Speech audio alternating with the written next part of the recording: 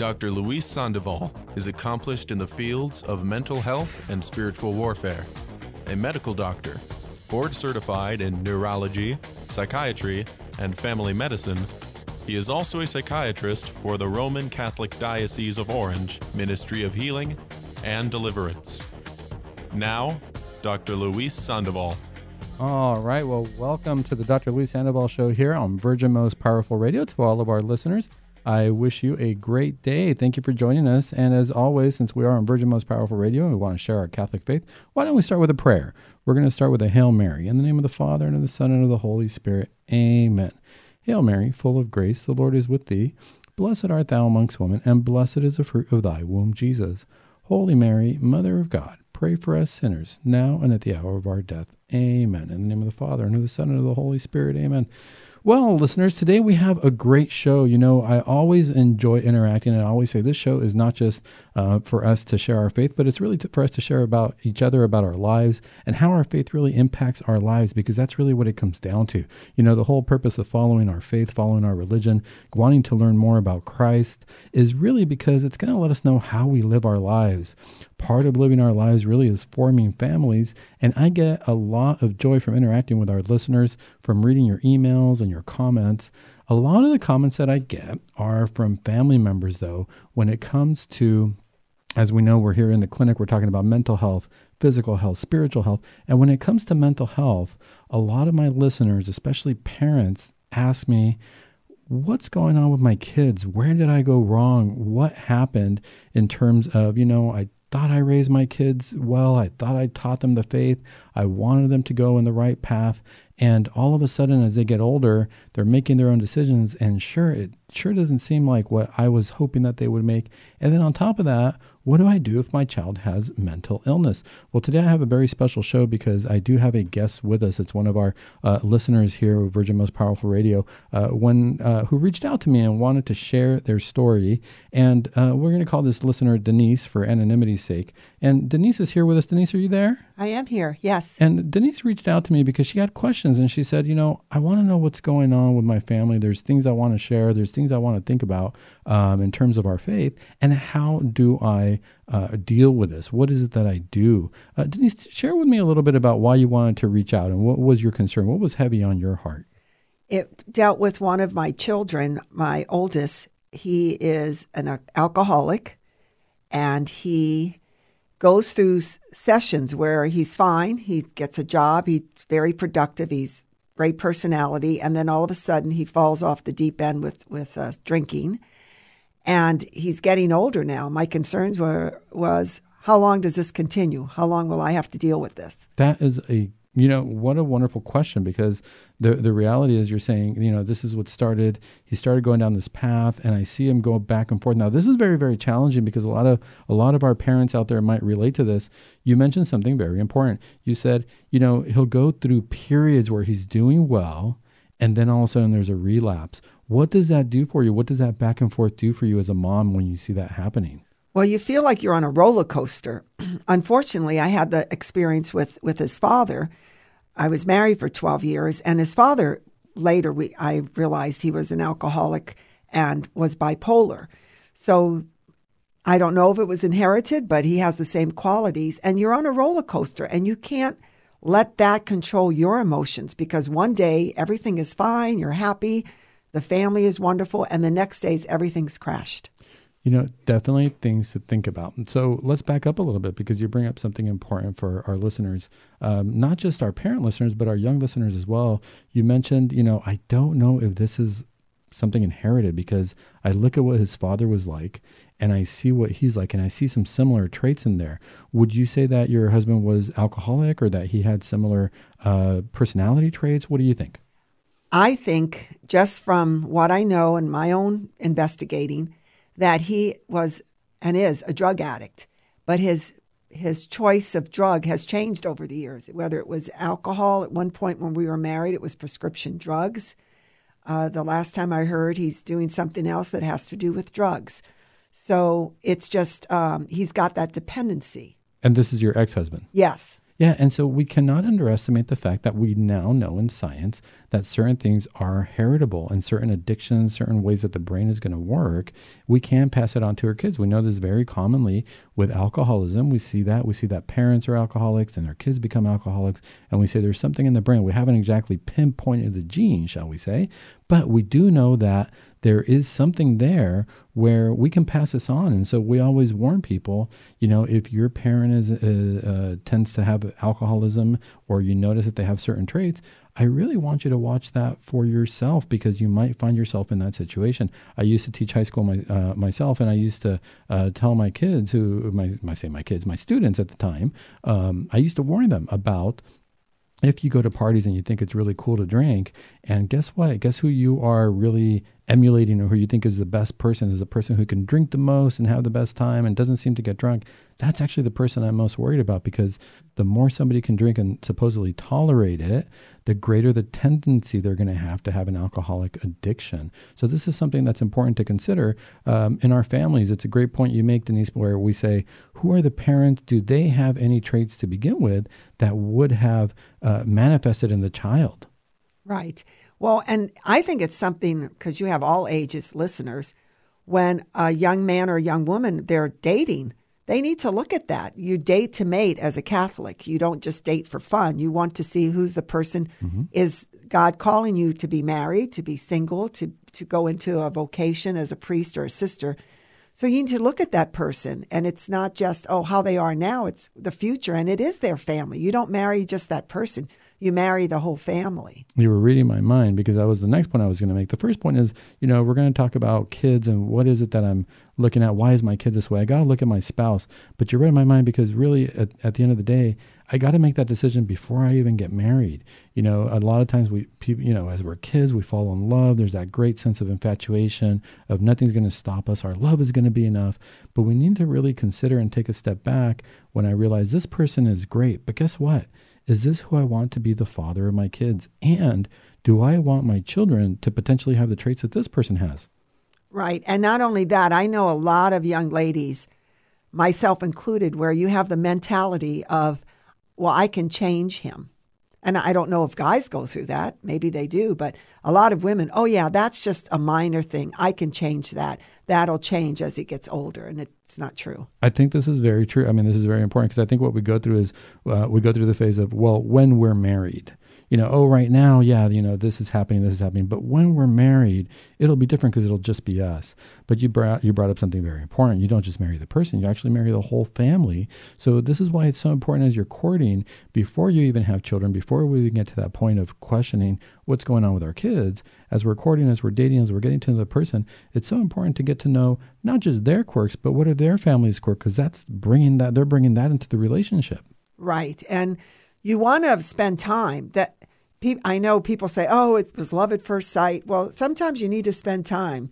And when people tell you, when the church says you have to enter into, contacting the church and wait 6 months before you even set a date, that there's truth in that. There's wisdom in that, because you don't know a person right away. And time tends to tell you how that person really is. Absolutely. That's one of the biggest things that we don't have nowadays, right? We're talking about technology and what we do.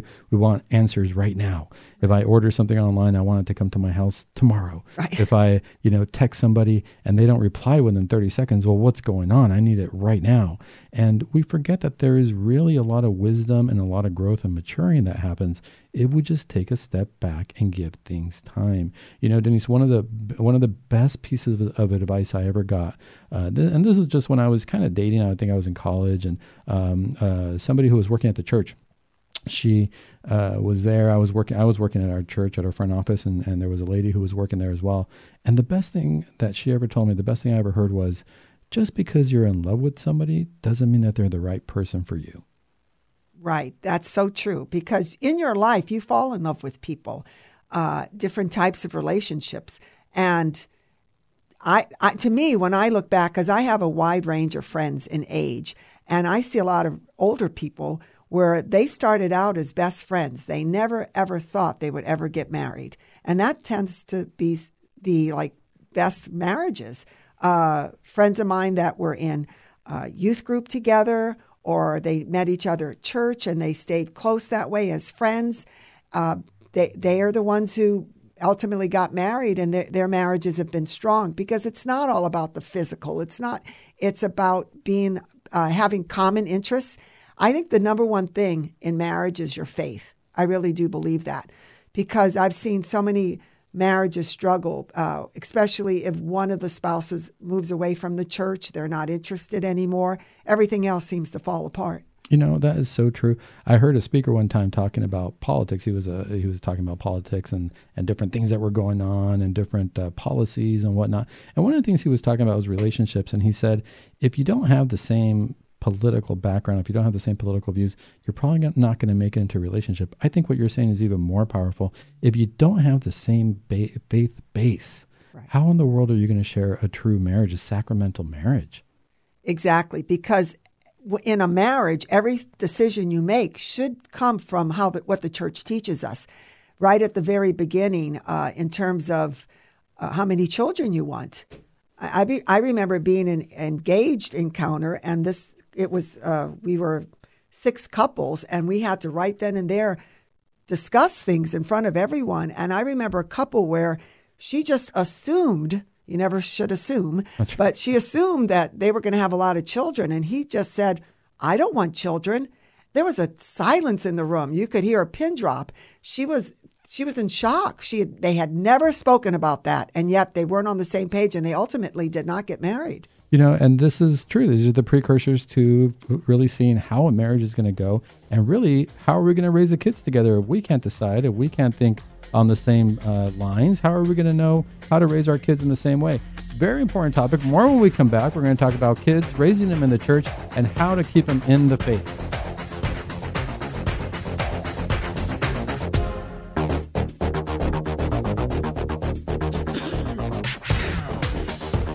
All right, welcome back, listeners, to Virgin Most Powerful Radio. Today we have a great show. We're talking about family, kids, and how do we raise our family in the faith, and what happens when things don't go our way. Where do we seek help, and what do we do? We have our special guest, our listener, Denise, who is with us sharing her story.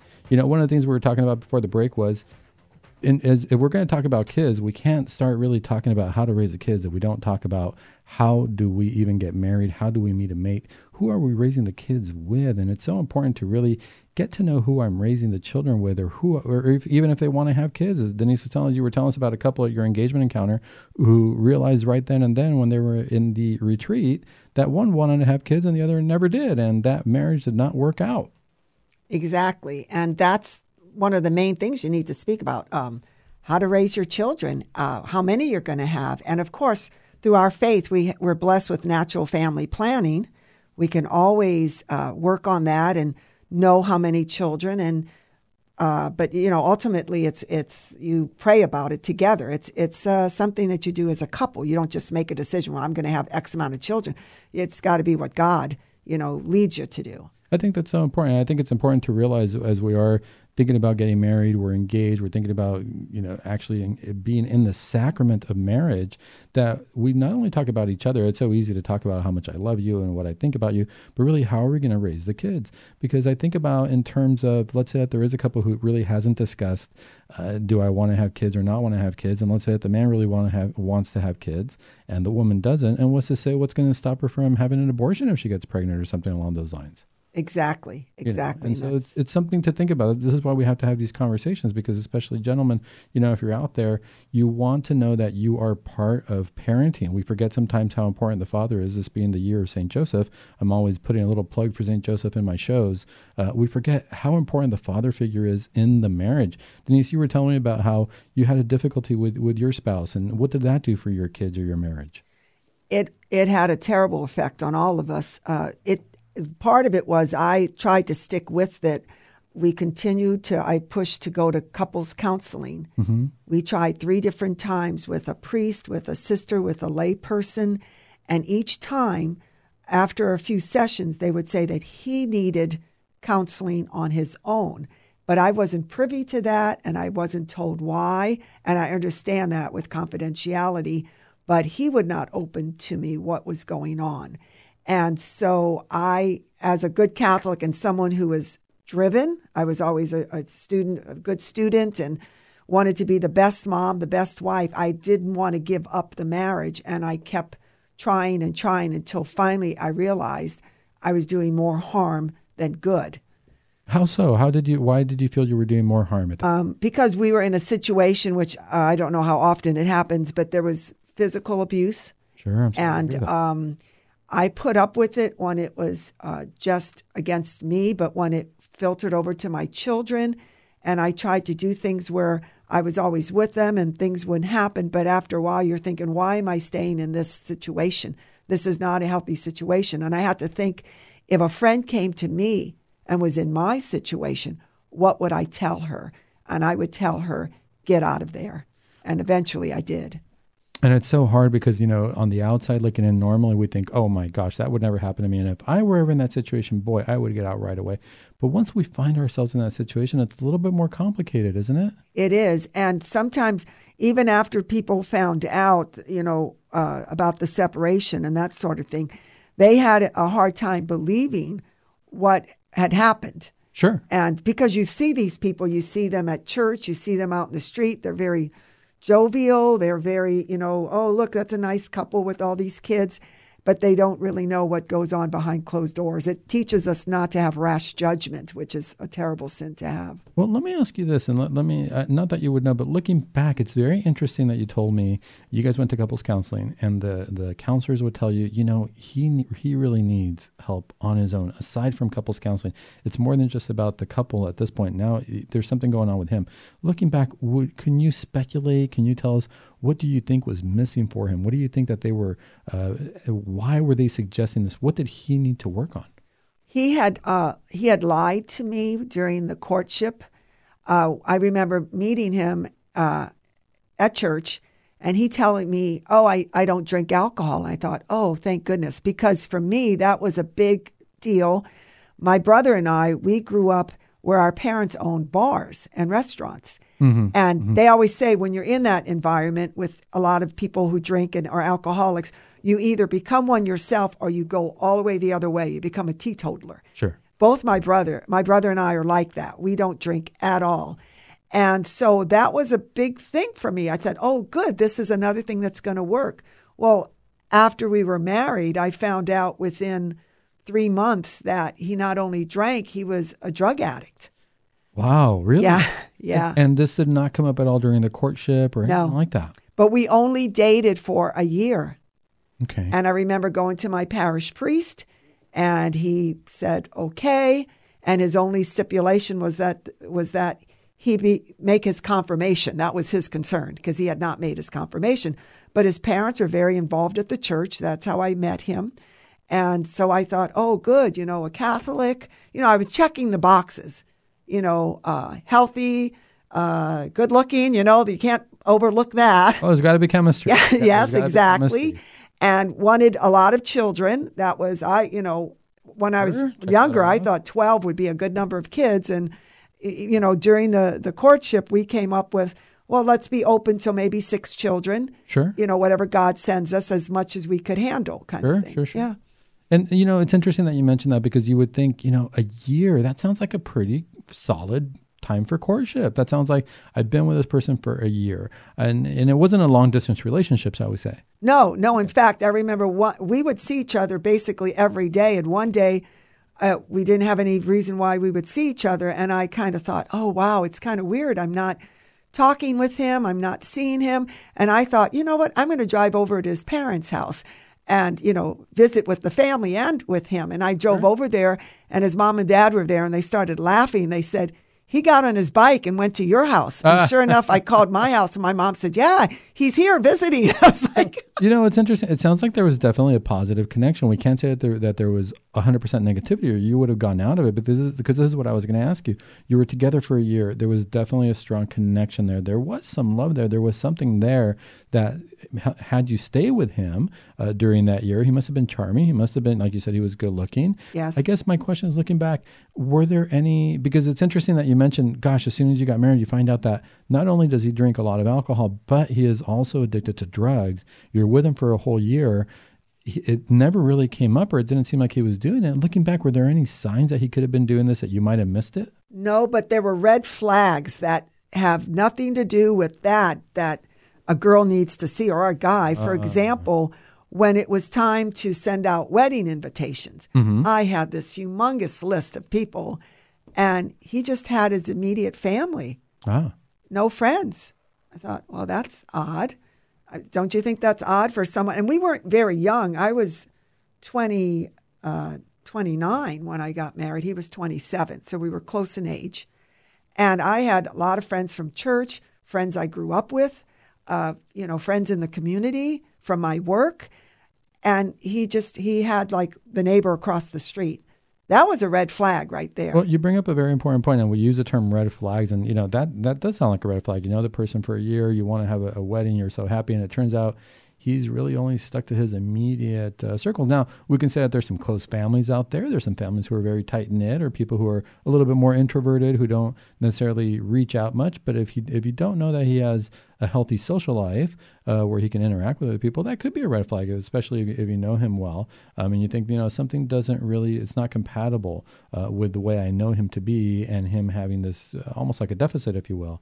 When we talk about red flags, those are the things that we brush off. And this is how I would say, if anybody's dating, if you see a red flag, those are the things that we kind of say, well, when we're married, it'll be different, or they'll change that, or it's really not that big a deal. What do you think about red flags, Denise? I think that you have to hear them from other people, and sometimes if you're blind to it, you won't listen to them. You'll make excuses. You make every excuse out of in the book. The other thing was that, and I look back on this, it was that because I was 29, in my culture, it was my father would always introduce me. This is my daughter. She's an old maid. And now in today's society, 29 is about when young ladies are getting married a lot, in their late 20s. But in my father's generation, if you weren't married, right out of high school, something was the matter. So he would push that. And I think that was, I look back on that and I thought that was definitely something I should have been okay with. And also, before meeting him, I was looking at entering the convent. I was looking at different orders. Sure. And I was looking into that, doing retreats and that sort of thing. And I didn't quite find the right order for myself. So you kind of feel pressured when you get a certain age as a woman. Men, I don't think, have that pressure, but I think women do. So there's different reasons, too, why we need to look at, why am I really getting married? Is it because I really love this person? Or is it because I feel like it's the thing to do? Is it because I feel like, well, I'm old enough and it's the time? I don't know that those are always good reasons, right? When we look back, it's not about marriage. We got to understand marriage as a covenant, not as a romantic Hollywood movie type where two people meet and all of a sudden life is perfect, because they always show a happy ending. But you're right, that's not where the marriage starts. I usually tell people, the marriage doesn't really start until the infatuation's over. When you see all the puppet strings, when all the heightened emotions of love are now, more peaceful, I think, and you look at this person, you're like, oh, wow, this is just a person and I just get to know them. I think that's really where the marriage starts. Exactly. And you have to, I don't know, you have to listen to people. Some people will give you bad advice, but when people keep giving you the same advice from different angles, you need to stop and say, why are they saying this? Yeah, if you're hearing it more than once, that is something to consider. And I think if nothing else, I think it's important to consider not just for ourselves, but this is really where I tell people, take a step back, look at who it is that you're going to marry. I'm glad that you're in love with them and that you feel that they're great. Is this who you want to be the mother or the father of your children? Right. And the other thing is, a lot of people don't look at the educational levels of the person. I'm not saying everyone has to have the same degree, but you have to have that love for learning, because that's important when you're raising your children. If you're okay with your child doing a minimum and the other person isn't, that's going to be a problem. So I know recently a young man that is dating, and a friend said, wow, she's going to school again. That might be a reason for them to separate, because she's going to more advanced degree in the medical field and he's not. And I said, well, if he supports her and he does that journey with her, and there's not a problem there. But there is one, if someone is they want to read and they want to talk about issues and the other person doesn't have an interest in that, that could be a big problem. That's absolutely right, because one of the things you need to consider is I need to have conversations with this person. Do they have the same intellectual interests? Do they have the same intellectual drive? And if I want to advance my career, if I find academic degrees important to me, and it's probably something I'm going to find important for my children, are they going to encourage my children to also go in that path if that's something that's important? These are all such important topics to consider. We're going to consider now when we come back, what does this mean for our children? We think we find the right spouse. We look for these characteristics. What does this mean in terms of how am I going to raise my children and what are my children going to be like? More when we come back.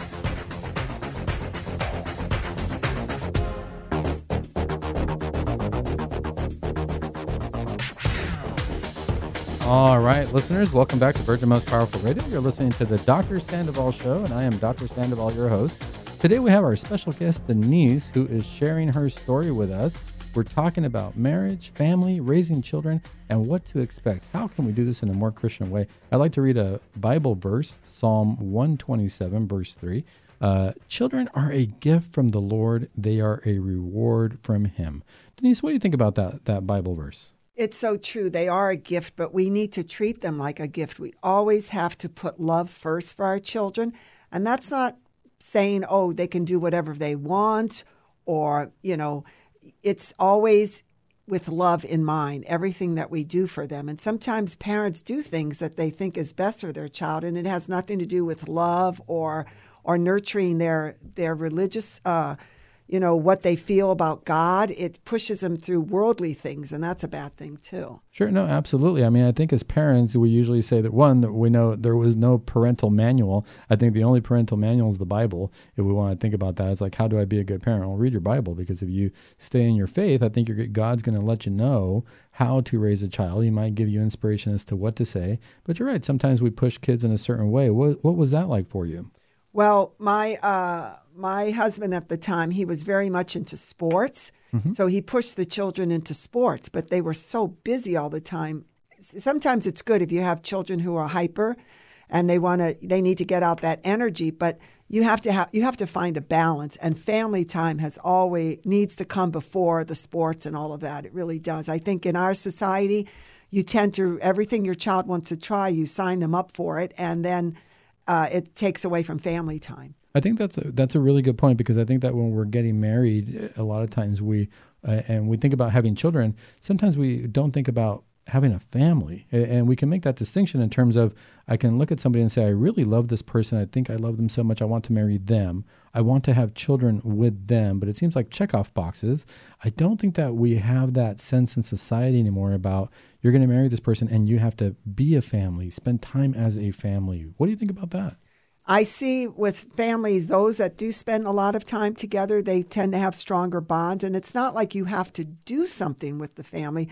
You can be together. I think a lot of times, though, families go the other way. They spend a lot of time, but they're not engaged with each other. They have the television on, or they're watching a sporting event and they're not interacting with each other.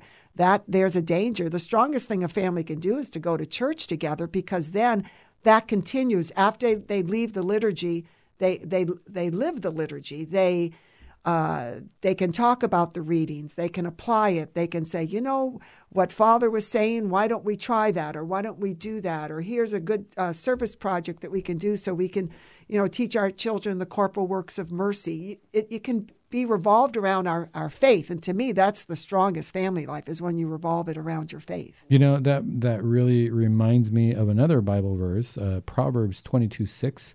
Train up a child in the way he should go. Even when he is old, he will not depart from it. Yes, absolutely. Even my grown children, sometimes they'll tell me something that they've done, and I think, they think, oh, yeah, look what I did. And it's like, don't you remember? That's what we taught you to do when you were little. So, yeah. Well, and you bring up another good point, because spending time together as a family nowadays, everybody could say, yeah, we're spending time together with the family. We're in the house, but who has an iPad, a phone, a computer, a television, all in their own rooms? It's kind of like they're in the same place, but they're so far apart. Right. And I think that affects later in life, that affects families, because if you're used to always texting the person that you're dating, or then when you're face to face, it's a different dynamic. And you can't read someone's face when you're texting. Emojis don't count. It's going too digital, and that's a big issue too. We have to, our children learn to speak the way we speak, to communicate the way we communicate. My youngest son, he'll be in line somewhere and start talking to someone, and then he'll extend his hand and say hi, and he introduces himself. Because I do that, and I'll have people say, how do you know so many people? Because I won't just talk to them. I'll get their name. You never know when you're going to meet that person again. If they said anything that you feel prayer could help, you keep them in prayer that evening. That's important as Catholics. You always want to be in tune with someone because you never know when something you say or something you do can help another person. It's interesting you say that because a lot of times the different people I see in clinic, different patients that'll come to me, and whenever it comes time to talking about relationships, let's say that they're single and they're looking to date and they're trying to meet different people, and these are people of all ages, so common now is that people do online dating. And the most common thing that happens, the thread that I see happen over and over is that people say, we were talking, it seemed so funny, we were writing messages back and forth. It was all through the computer, of course, because it's all online dating. It's through websites or apps or whatnot. And they get down and they say, yeah, we're going to meet for dinner. I'm so nervous. They meet for dinner and they say, it was like a whole different person. There was no chemistry there. We didn't click. Exactly. Well, a lot to do when we're with someone. And I think there have been all studies on this, but the person, the way they smell. Sure. All of that has to do with the relationship. And that's why couples tend to be close to each other. That all filters in. When you're doing it electronically, all that goes out the window. You don't have that bond. That's right. I mean, you have to be present. I think there's something that's missed if you're not present with each other. I think that's what we describe the chemistry, right? And there's so many things going on a subconscious level we don't even realize that it can't compare to reading a book or reading a website. When you're with somebody, so many things are going up subconscious, just like you said, smells, the way the person, their inflection of their voice, the little different faces that they make, the way that they smile, the way that they turn, the way that they move their hands. All these things cannot be translated into an electronic app. Right. And you know what I notice sometimes? Certain children, when they imitate their parents, they tend to be more centered, those children. They tend to have more of a sense of what life is about. And you can watch them, and they're so much like their parents. All children should be like that because that means they're paying attention and there's a bond. Yeah, and this is so important to talk about because I know that we're talking about marriage and family and dating. And initially we said, the show is really about raising children, but this is where it starts. When we meet somebody and we think, I'm going to raise a family with this person, I want to get married to this person, and we're going to be in the same household, we're going to start to blend. My quirks are going to blend with their quirks, and that's the way it should be. As we form a family, we should really kind of be unnoticeable from each other in terms of people shouldn't be able to distinguish us too much after a while and be able to realize, wow, that family moves as a unit. They have the same characteristics. They have the same look in their face. They laugh at the same jokes. I think that's very healthy, and this is why it's so important when we are dating or picking somebody that we understand that's the kind of bond we're going to form. Right. It's funny because as an older person, you do notice when couples are together for many years, they start to look alike and act alike. Right. They do.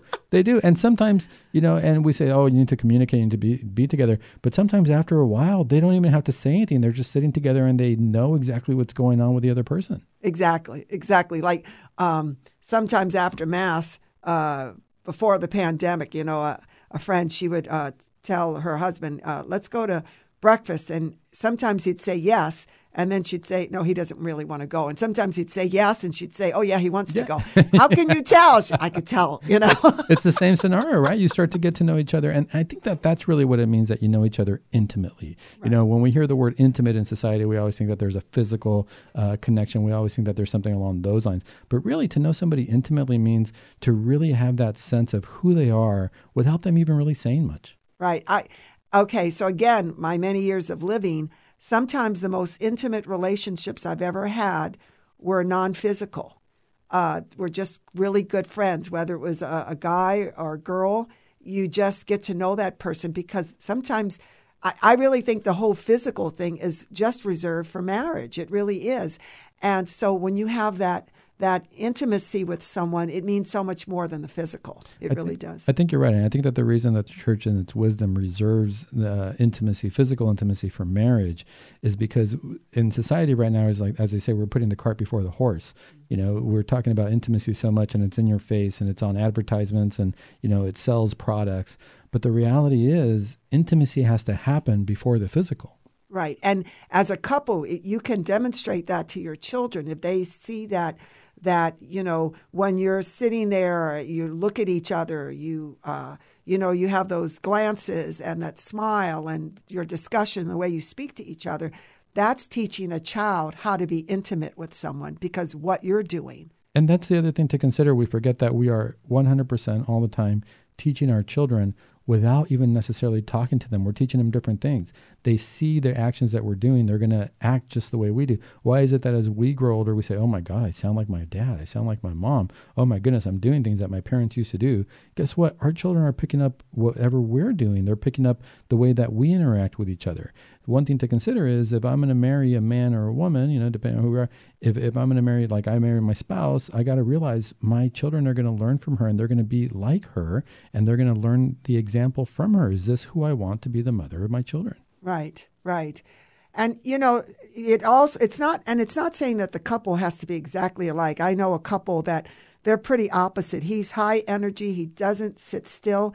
And his wife is the calmest, just most relaxed, such loving person in the world. And I've known him long before he ever got married. And I always say she was sent by God because no one else could put up with him. And they just get along great. They make a wonderful team with their children, with their grandchild. They are a wonderful team. I think you're right. I think that the likeness or the similarities is more compatibility. You know, you don't have to be identical. In fact, that might be kind of boring, but you become one in the sense that you're so compatible, even if you have different personalities. Sometimes we say opposites attract. And when that happens, the real question is, are these two opposite personalities compatible? Well, let me ask you this. So you get married, you start having kids, and now as your kids get older, you notice that your son's going through all these issues.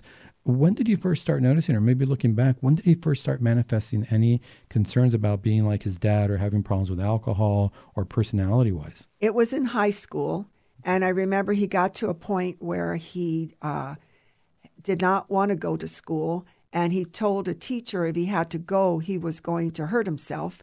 And so they called, and I did put him in a facility, and then, you know, just for a short period of time so they could evaluate. And so we were still married, and no, I take that back, we weren't, but we both went, and he didn't want to hear about it. My ex-husband, he just was, you're making this up, you're seeing too much into it. And I think he didn't want to recognize that his son was going through the same thing that he was going through. We're going to go to the break, but that was actually going to be my next question. How does the couple handle a crisis? Are we united? Do we have a united front? Or do we have different opinions? This is going to be very important. More when we come back from the break.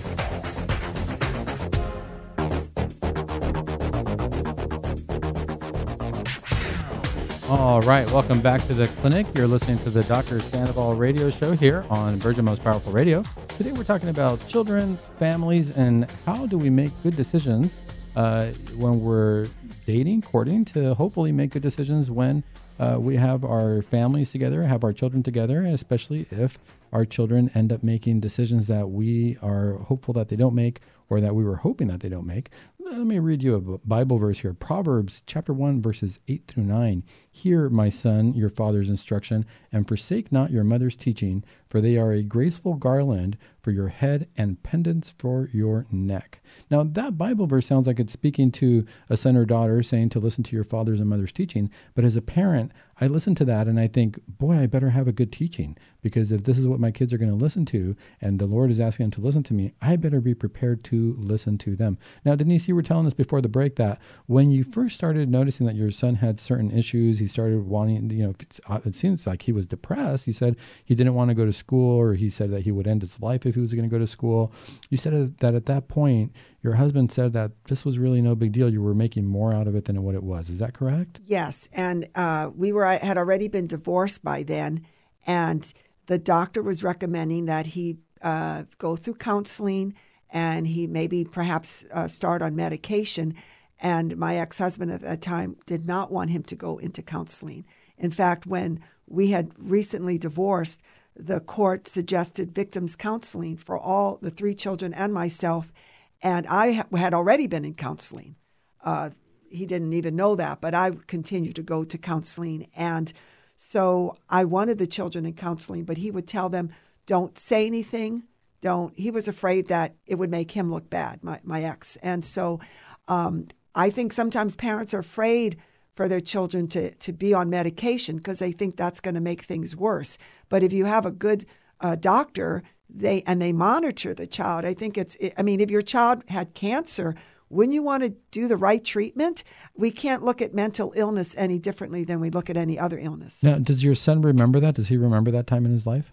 He doesn't remember a lot. In fact, unfortunately, when he turned 18, he committed a crime, and he was in prison for 5 years. And oftentimes he would call me collect, and he would say, Mom, I had this dream, like a daydream, a memory, and did this really happen? And he was recalling a lot of the abuse. Sure. So he does recall bits and pieces, as does my daughter. My youngest child does not remember any of it. And they told me at that time he would remember it when his body and his mind was able to remember. Is that how it works, Doctor? It does, because a lot of times if we are going through trauma, the brain's going to shut it off. You hear about people dissociating or going to a different place in their mind when the trauma is so intense, whether it be, say, a domestic violence type situation or a soldier at war, something that intense, the brain can tend to shut off. And then later on in life, as we go through and we feel safer, if we're in a position now where we don't feel like we're in that danger, the brain will start to, shall we say, open up those windows to those memories. I wouldn't call them repressed memories. I would just say they're always there. The mind just wasn't ready to deal with them or address with them or get those details down. But let me ask you this. Do you feel that you missed anything, or that you should have gotten him help earlier and maybe he wouldn't have ended up in jail? I think it started early on when he was little, things that he would do. I can remember, and I was looking at old videos one day and saw that it was getting ready for a birthday party, and neighbors were over, and he just, out of the blue, just hit a little boy so hard. And I put him in timeout, and then his father got upset with me that I did that. They're just playing, but it was an aggressive act, and I think that started, something there wasn't quite clicking. I don't know if counseling would have helped. I don't know. But it was something, and you kind of miss these little signs along the way. And it's only until they're grown up you think, oh, shoulda, coulda, woulda. You're right. And it's hard to say. I wouldn't tell parents, as soon as you see one incident like that, that's guaranteed you got to go to a counselor or something along those lines. Those are kids, they're isolated incidents. But you're right. When we start looking at a pattern, if we start seeing it as a whole, if we see that this continues over time, then all of a sudden we have to ask ourselves, is there something going on with my kid? Is there something further? And a lot of times when it comes to kids, usually when kids come into therapy or counseling, as we know, the majority of the time we got to ask ourselves, what's going on with the parents? Are they getting along? Are they creating a sense of space in the house? Right. And I can remember when he called once as an adult and said, he said, do you know what bipolar is? And I said, yes, I do. Do you? He said, no. And I said, what makes you ask me that? He said, because someone said that to me. And I remember when I was in high school, he was an extreme athlete in all sports. 2 of my children were, and something he had done on the basketball court, somebody said, "What are you, bipolar?" And he just kind of just ignored it. And then as he was, in prison, and you have so much time to think and reflect, that came back to him. And I said, "Yes, doctors thought you had that, but we never treated it. And you have to be careful what you say, not to make the other parent look bad. So you just kind of leave it alone." But I think he realized that as he's grown up, that was an issue. So where do we find ourselves now? So we got married, we look back and whether we decided that it was a good choice or bad choice or whatever happened in terms of our relationship, we have our kids, and now our kids are making these decisions, or we see that they might have some mental health issues. As a parent, how are you feeling? Well, I always find it difficult because, they have the HIPAA laws, which Is that what they are? And Yeah, that HIPAA laws, you can't find out information unless a person, any medical information, whether it be mental health or physical health, nobody can divulge that to you unless the person themselves, be it your kid or the patient, wants to share that with you. Right. So one of my children was very good about putting me on everything. So I was able to go through the therapy and do everything with her, and she got a lot healthier because of it. But the other one, he's very private. And recently he had medication, and I even said, what is it? What are you taking that medication? Why? What did the doctor say? He says, it's private matter.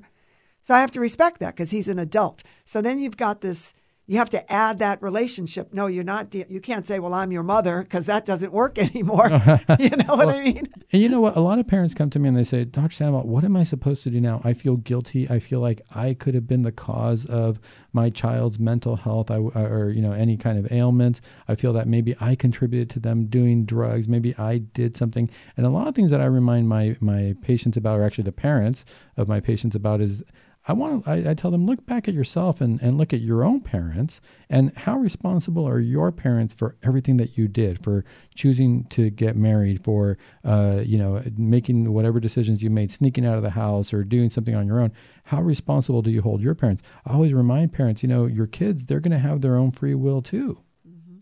Well, and I think sometimes when you're grown, like when I grew up, I didn't do a lot of naughty things, Sure. I was kind of a homebody. It was all about staying home, working on my music, working on my studies. I thought even when I was young, I would become a sister. And so that when my children started to do things, I always gave them the benefit of the doubt. And I should have had my eyes wide, or, they should have been wide open.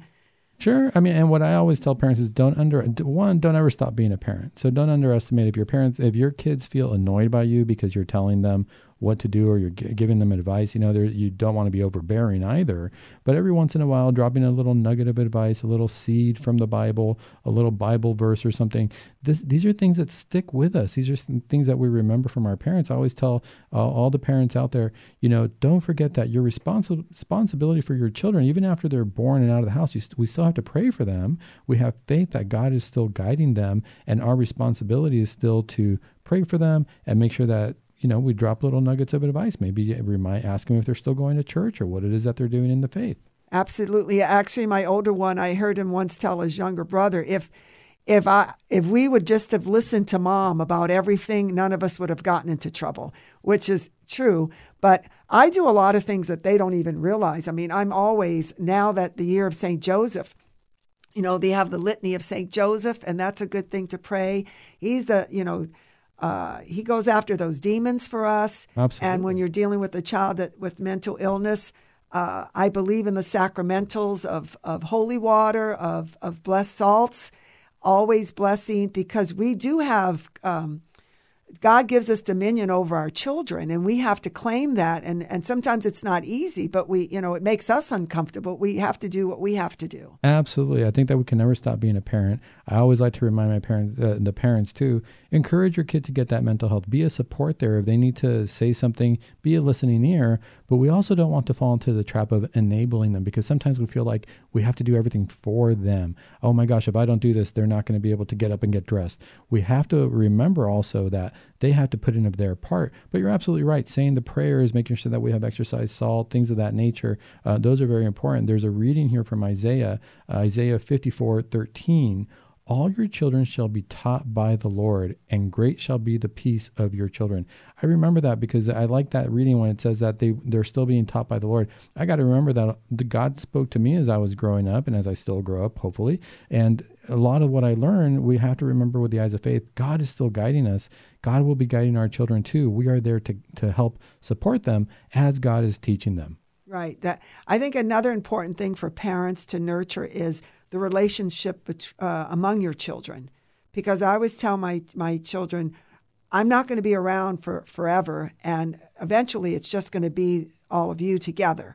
So you need to learn to rely on each other. And I know when we lost my father and then we lost my mother, my brother and I are still very close. We're 2,000 miles away, but we're very close to each other, and we do have each other.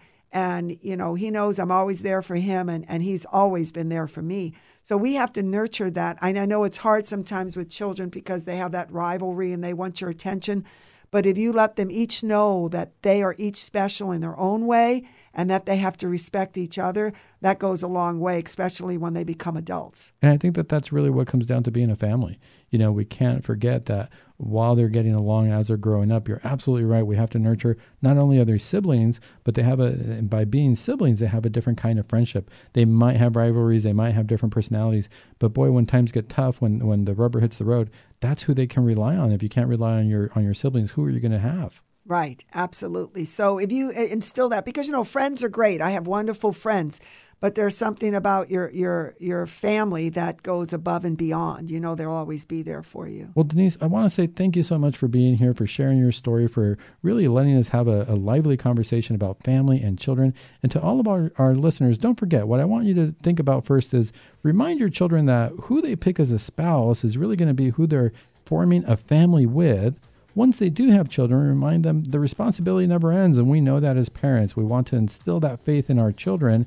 And lastly, don't forget to rely on the Lord. Don't forget to put our faith in God as parents, because we got to remember that our children are going to do what they're going to do as well, and God is still guiding them, even if we're not there. Thank you so much for listening to the Dr. Sandoval Show here on Virgin Most Powerful Radio. As always, I will be praying for you during the week, and hopefully you will be praying for us as well.